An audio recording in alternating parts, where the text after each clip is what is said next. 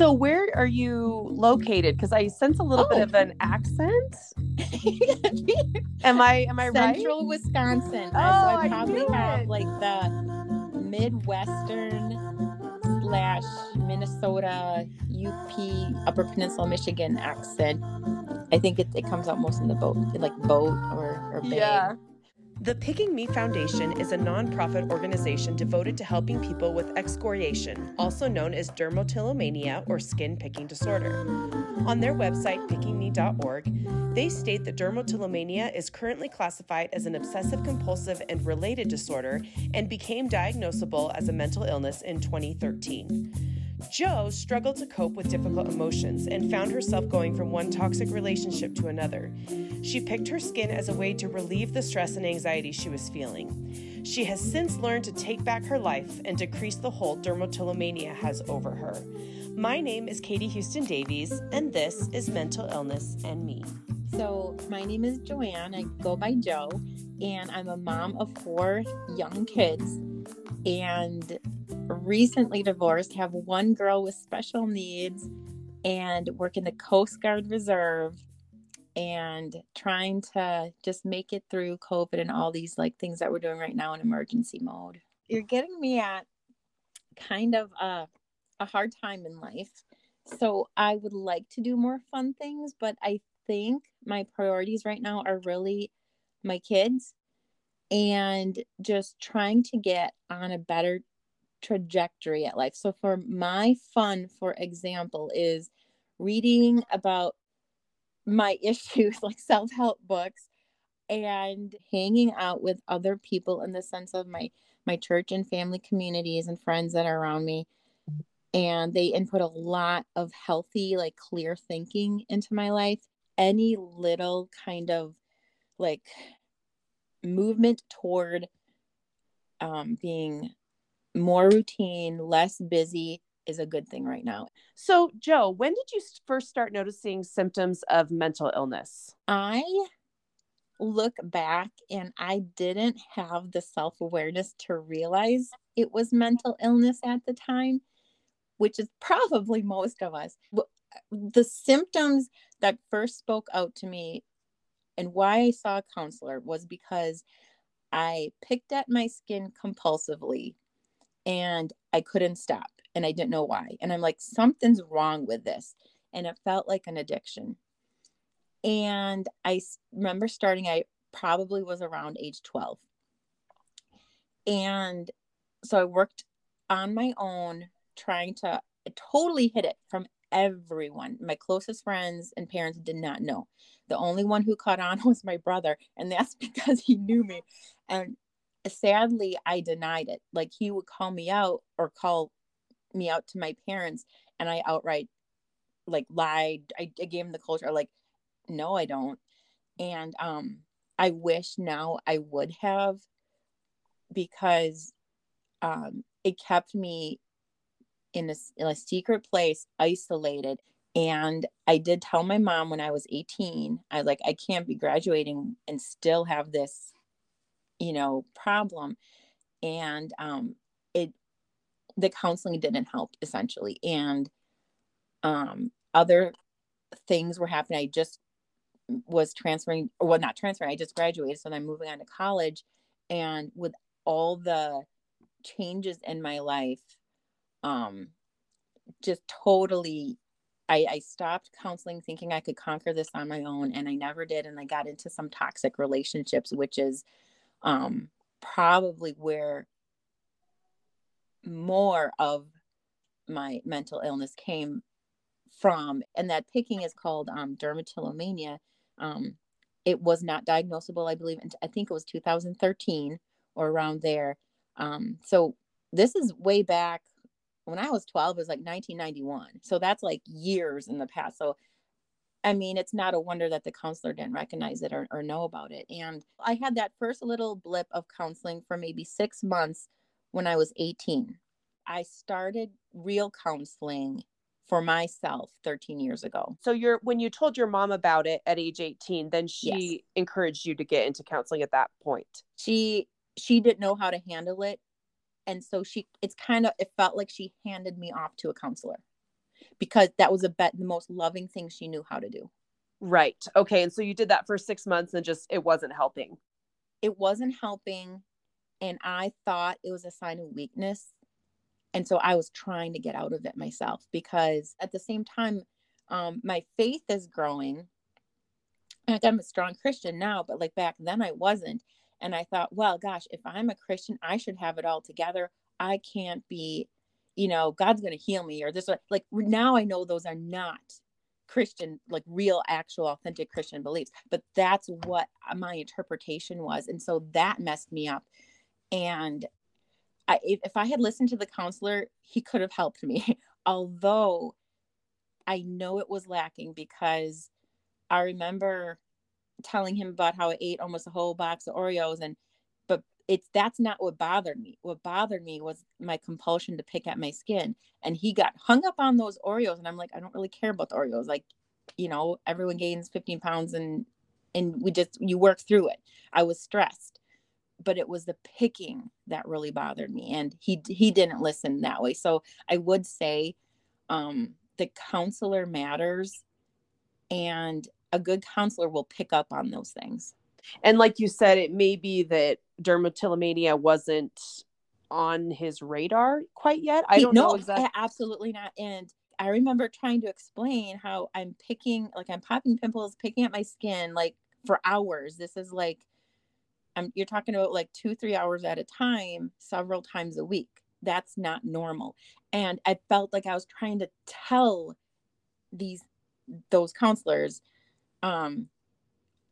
in the beginning for that first 6 months of counseling, because they rotated changing counselors, which wasn't good either, but like trying to tell them, yes, this is really a problem. This is not normal. And so they were writing it off as normal and trying to find something like the Oreos, because they did not recognize picking as a problem.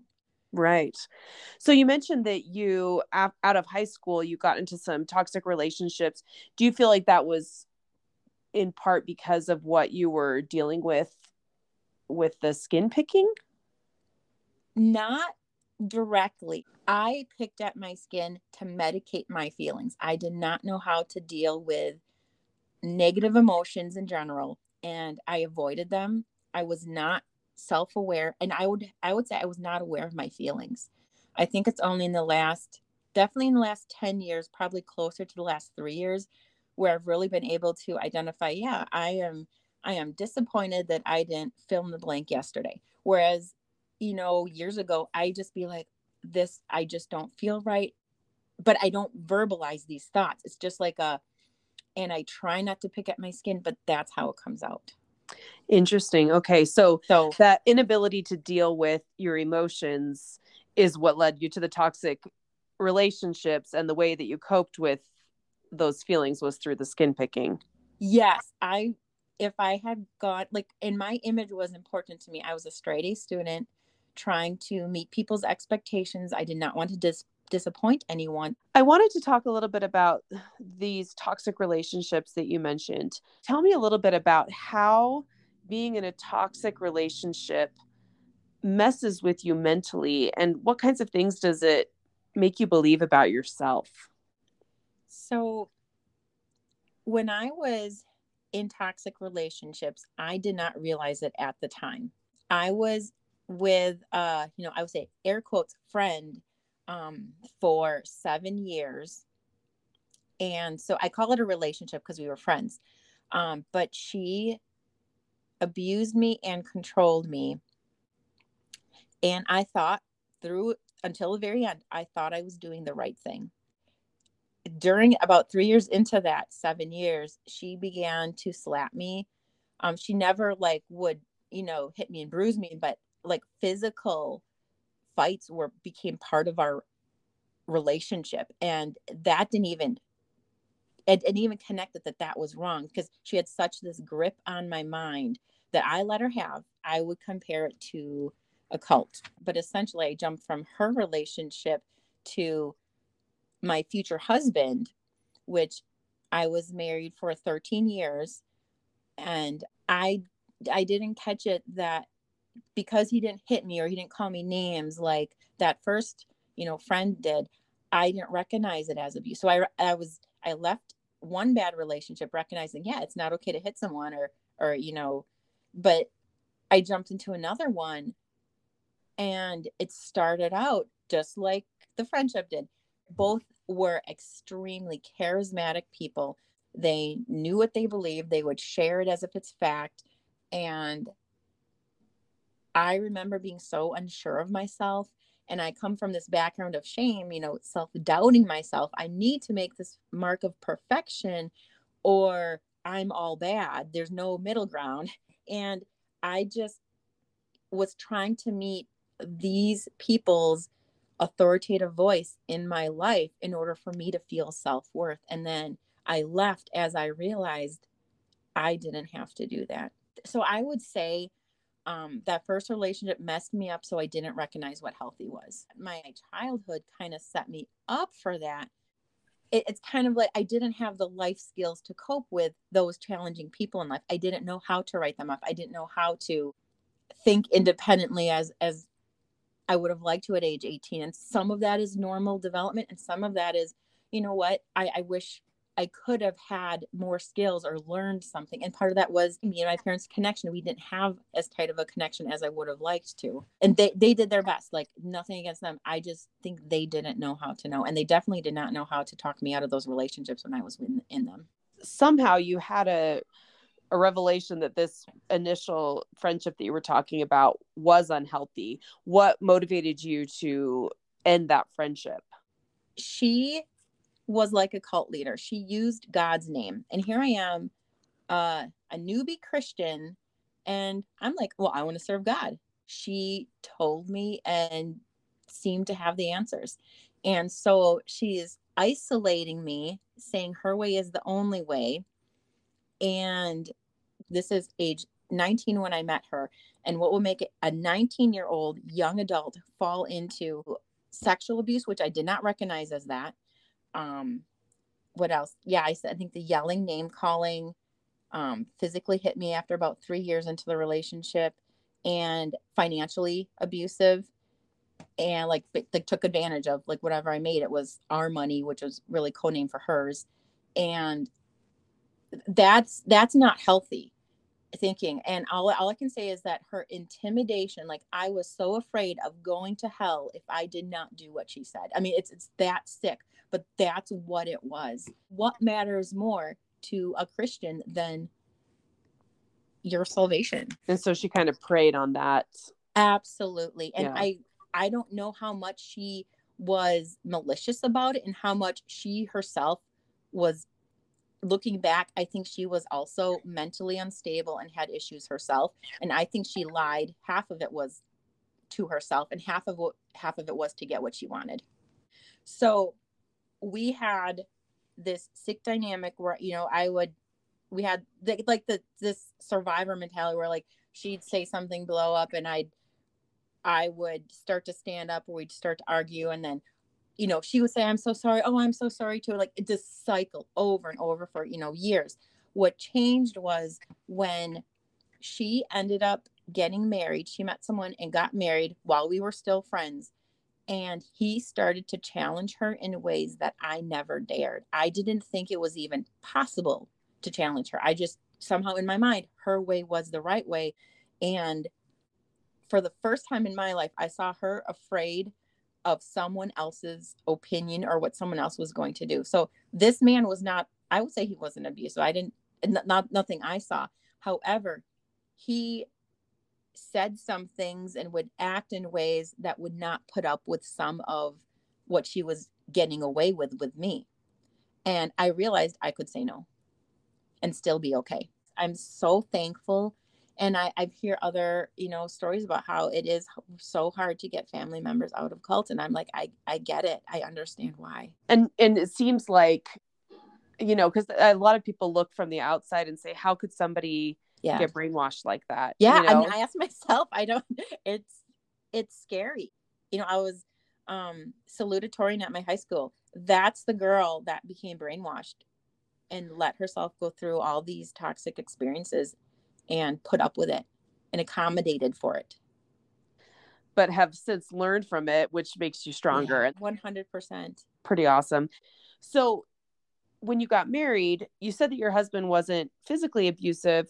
When did Mm-mm, you start to never. notice that it wasn't a healthy relationship? It took about 10 years. At year 7, we were going through significant problems. And I remember thinking to myself and asked myself, how does anyone like stay in marriage? Like but people were doing it. So I just thought, well, I just have to put up with this. And by put up with it, I mean, I would call him emotionally abusive. I think that's the best name for it. And emotional abuse is like anything that basically crosses your boundaries. It makes you uncomfortable, but it's really hard to name. Like one guy described it as like someone's poking you, and that individual poke means nothing. Like, yeah, we poke each other all the time. That in and of itself doesn't make emotional abuse in a relationship. That is one incident. But the pattern is when someone keeps poking you, keeps poking here, there, you start to go, like I felt like I was the one going crazy because I could not put my finger on anything wrong. It's like, this guy doesn't swear at me. He doesn't hit me. The one thing he didn't have going for him was he did not provide for the family financially. So that put me in a very stressful situation. I was always trying to either work full time or trying to compensate for that because we ended up getting kids 3 years into the marriage. And I like, that's like mommy bear instincts. But if it wasn't for the money aspect, I might not have, still to this day, not have recognized how bad that poking is. But I can tell you, it got so bad that about year 10, and this was my breaking point, I started to have physical pain in my feet and back. I knew intuitively, I knew it was because of the stress I was going through. And I thought to myself, this is not how marriage is supposed to be. Like, I knew that, like, Christian or not Christian, like, this is not how marriage is designed to be. It does not make one person sick and give. And at that point, I didn't even recognize it. I was trying to give my husband everything he wanted, not what he needed, but what he wanted. And I just knew I needed to say no. And I started having this regular time reading at night. And it went through this, it was a devotional, but basically it was a workbook that asked me hard questions. And it was called Take Your Life Back. And that really spoke to me because I wanted so badly. I came from a background where I thought I had so much potential. Here I am I even dropped out of college. I didn't even finish my degree in college. And it's like, I can do so much more than what I'm doing and where I'm at right now. And how do I take my life back? And that was one of the best things I ever did. And it taught me. And I think that's the beginning of when I went from victim to survivor. I just remember in talking with my husband, I would feel worthless. I would feel my character would be attacked, and somehow everything that was wrong in our relationship was my fault. And he would find excuses because he was never at fault. That's the dynamic that's unhealthy. It was not mutual. And I thought if I would say things more clearly, he will understand. If I can only do things better, he would understand. I was seeking for this understanding from him when really that was unattainable. And here I am trying to get something from someone who's incapable of it, it could have been unwilling, but I really believe it was more incapable.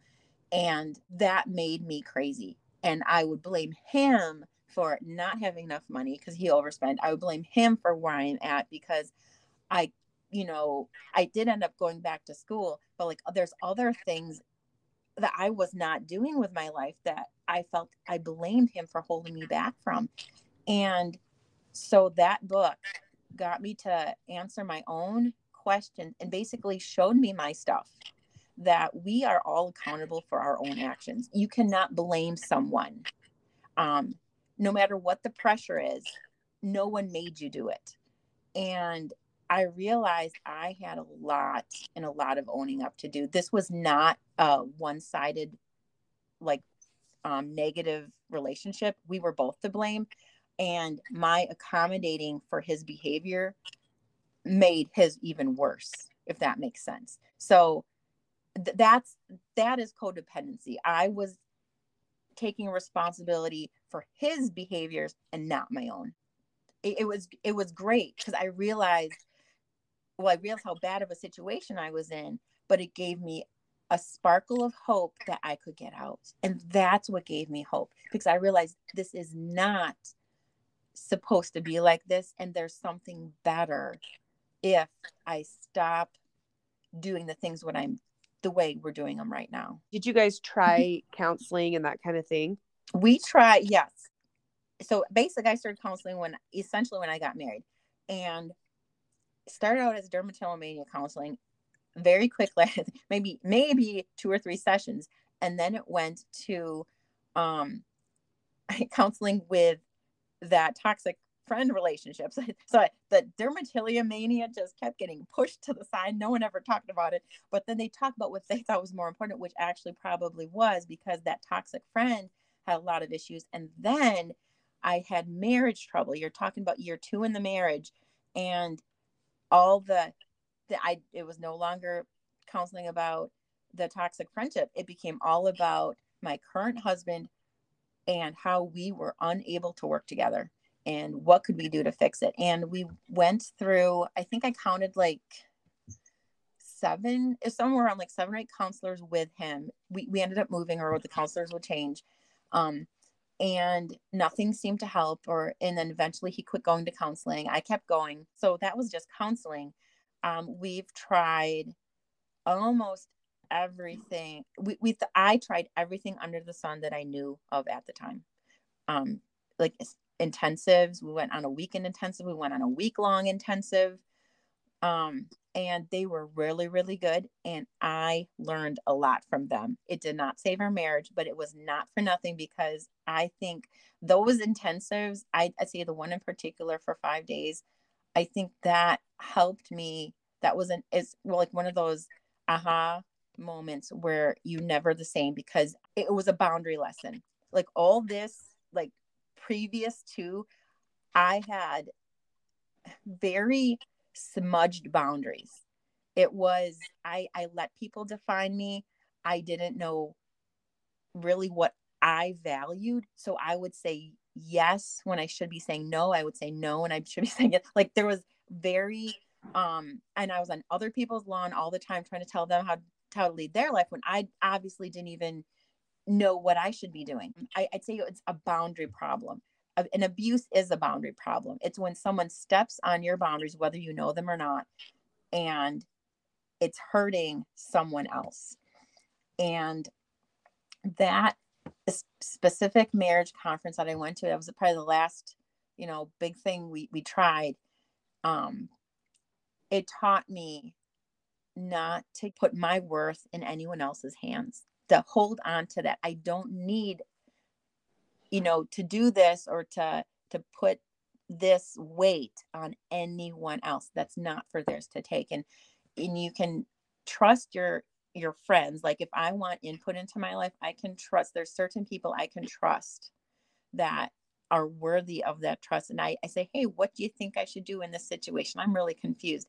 And we kind of let those people into our heart. We let them into that circle of trust. But when we let someone who is either, wanting to play God in our life, which I had very many of those, or someone that doesn't really care, for example, like they would tell you what maybe they believe or what they think, and they probably are not talking about my specific situation and my circumstances. Only I can define that. And I think that's what I've learned through all of this, is that we do have more power than we think. We are worthy no matter what anyone else says or does. And our voice matters, and no one can define that better than we can ourselves. It's amazing to me to listen to you, because you have obviously gained so many insights from this experience. And I think that that's really powerful, that you have taken some extremely traumatic experiences and turned them into something so positive in terms of helping other people and just growing as a human being. It's amazing. And you know what? I think that's my passion. Like, that's my goal. And I really, like, one of the reasons I'm just so thankful you asked me on the podcast is because I want a platform to share. I want to be able to help other people if they can recognize it, what they're going through, or step out of it. Like, I probably went through about 20 years of I would say very toxic abuse, and it hurt me, and I'm still recovering from it. I'm sure I will be growing until the day I die. I wish I knew then what I knew now, just to avoid some of that pain. And my heart is to help others recognize it, because like I said, I went through this abuse and I did not even know I was being abused. I didn't know that I had a voice that mattered, or that was worth something in and of itself, just because I am Jo. That's who I'm made to be, and I have a purpose and a reason for being here, and not to give that power away to someone who will trample on it. And I didn't even recognize they were trampling on it. So I just have such a passion to tell people, because I think people don't know how much they're worth when they're in those toxic situations, because that's the message you hear, is that you are nothing, you mean nothing, everything you do is a failure, and anything that is a problem, somehow it's your fault. Like, the craziest things, like my ex-husband still to this day will say I'm controlling and self-centered, and my bestie will come and say, like, how does he say those things about you? And I tell her his reasoning, and she's like, oh my goodness, like, she can't believe. But in his mind, it's real to him, and so he sees it that way, or maybe it's just a way of keeping the blame off of him. But when you're in that relationship, or when I was in that relationship with him, I believed it, and I thought it was a flaw of my character, and I didn't recognize it as his flaw. I wanted to revisit the skin picking, the dermatillomania. So what happened throughout all of this with that disorder, and how is it going today? With skin picking, it existed throughout that whole ordeal of approximately 20 years of abuse. And it just added to the stress I was already facing. For example, not sleeping well at night. I'm already stressed by financial and all these other, like, I feel like I'm going crazy. Like, it's all me. Like, what can I do better? The toxic dynamics between me and those relationships would cause me to pick more, just because more negative feelings, more stress, more worry would result of it. And I still did not have a healthy way of coping. And keep in mind, I hadn't developed strong boundaries, which I'm still developing to this day. So then they were like almost non-existent. And just to have that muddled brain, not understanding what's right, what's wrong, what should I allow, what shouldn't I allow, this is all my fault. I was picking, and I remember even being criticized for picking. I'm not through, and I don't know that I'll ever not have an urge to pick. However, I can tell you, I've been separated for 2.5 years, and that in and of itself didn't stop the picking either. But when I started joining a community and feeling accepted, and I think I cried the very first time I went to it was a virtual meeting because of COVID. And I met other people who picked at their skin or pulled out their hair. I met them virtually for the first time, and I was in tears. And I think for the first time, it started to break the shame, because it was when I was shameful and blaming myself. And that was my biggest trigger for picking. And as I started feeling accepted and just realizing, when I am picking, that's a crime. My body is saying, I need some self-care. I'm here, Jo. Listen to me. Listen to this heart. You're shoving it down in the corner. Like, bring it out. You are important and you matter. And when I carry my heart and I treat it with the respect and the love it deserves, and say, you know what, you picked at your skin, you wasted some time, or whatever it is that's bothering me about why I picked. And I can say, you know what, I did the best I knew at the time. This is not in my best interest, but it doesn't make me any less of a person, and I can move on and I will forgive myself. And as I tell myself more of those real and healthy thoughts, which is true, I'm not a lesser person for picking. I really am not. I start to realize I'm not a second class citizen and my actions follow. And that breaks the cycle for me. And it was a lot of introspective work with my counselor that helped me, as well as being accepted by other people who knew me and loved me. And that was my group online, which I still attend regularly. Picking Me, shout out, pickingme.org. Once I joined that group, I knew there was a name to it. That also helped. I've only known about dermatillomania existing for 13 months. So I would say I probably pick 80% less now, since I learned it was a name. I learned other people struggle with it, and I met some faces. That how inspiring that just joining a community and feeling that shame wash away and to realize you're not alone, that improved it 80%. That's really amazing. It's to me, it's amazing. Like, I remember being in the bathroom on average, maybe like 2 or 3 nights for, let's say 2 hours each. So that's what, 6 hours a week average. It might be 2 hours. I might have a bad episode once a month or twice a month now. So, I mean, like, that may even be greater than 80%. I don't know. But like, the urge and the struggle is always there. But when I feel that urge, I can, instead of going to those old patterns of behavior and start picking, I can say, Jo, what are you feeling? What are you needing right now? Because it's a sign that I'm needing something. Usually it's probably because I've been so caught up with, stressors and demands of life, or, some, argument or some relational difficulty that is very triggering. And I just need to remember and put my life in perspective that I am valuable no matter what someone says or does. And my worth is never in question.